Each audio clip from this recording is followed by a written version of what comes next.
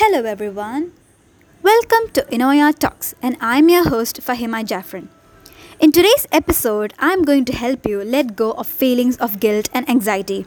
I know it's super hard, but I would be more than happy if my podcast today help you even a tiny bit because it's kind of like therapy and it has definitely helped me a lot. So I'm going to give you my own personal tips and my own personal epiphanies that I've learned in this journey. So, the best realization you will ever have as a human is that you're just human. This year, I had many days of self doubt, where I was constantly carrying the baggage of mistakes I committed yesterday, the day before yesterday, and even the ones I committed 5 years ago. I know it's overthinking. It was mentally taxing, and it only made my days further darker as I was wasting my time in guilt, thinking about all the past failures that I had. That's when I realized, gosh, aren't we just human? And didn't God remind us all that every human sins and what makes us different is our approach towards it? Are we arrogant and so used to sinning? Or are we remorseful of our act and get back stronger the very next day?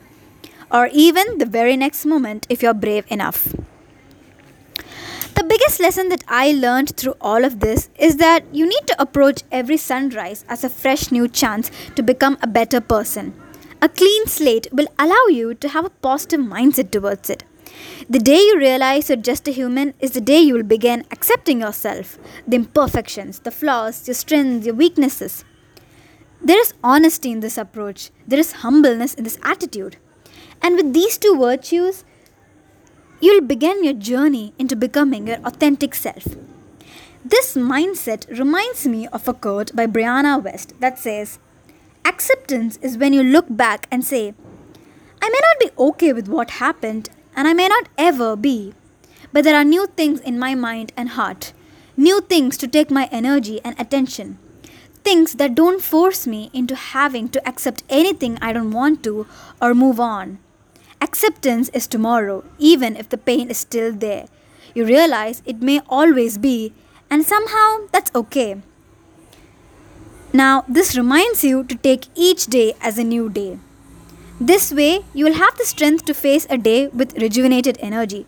This is easier said than done, and I know that for sure because, in all reality, humans are prone to overthinking their past and future. And because of that, they tend to neglect their present. And to change that behavior, you need to realize two things. Firstly, no amount of guilt can change the past. No amount of worrying can change the future. Go easy on yourself, for the outcome of all affairs is determined by Allah's decree. If something is meant to go elsewhere, it will never come your way. But if it is your by destiny, from you it cannot flee. Now, this is actually a very powerful saying by the Prophet Muhammad, peace be upon him, his companion Umar ibn al-Khattab radiallahu anhu. And it has immensely helped me deal with anxiety and guilt. Secondly, you need to understand that action cures fear. The sad and brutal reality is that no amount of fear or worry can change anything if not accompanied by action. So, whenever you're consumed by guilt or anxiety, ask yourself this question. Can you actually do something about the situation?